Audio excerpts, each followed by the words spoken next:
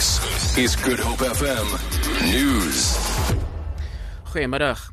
Die president van Brasilie, Dilma Rousseff, gaan terug staan op aanklagte van korrupsie nadat die Senaat gestem het om teen gunste daarvan om haar in 'n staat van beskudiging te plaas. Rousseff word daarvan liewer beskuldig dat sy die land se toenemende begrotingstekort verdoesel het voor sy in 2014 herverkies is.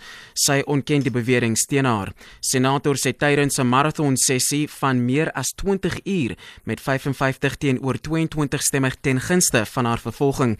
Die adjunkt-president Michel Temer sal as president waarneem.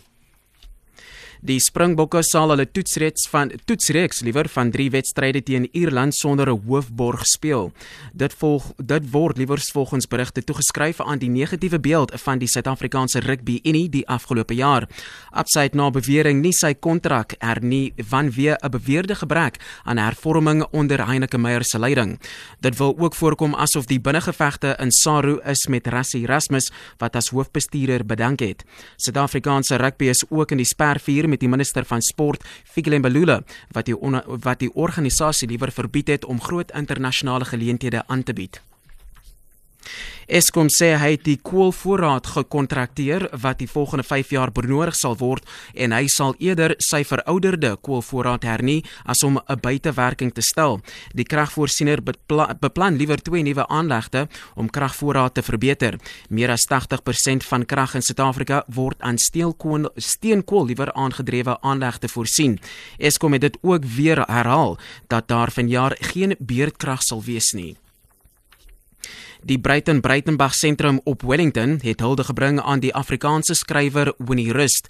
Die 77-jarige Rust is gister dood in haar huis gevind. Sy is klaarblyklik vermoor. Niemand is nog in verband met die dood in hegtenis geneem nie. Die bestuurder van die Breitenbach sentrum, Theo Kemp, sê die gemeenskap is geskok oor haar moord.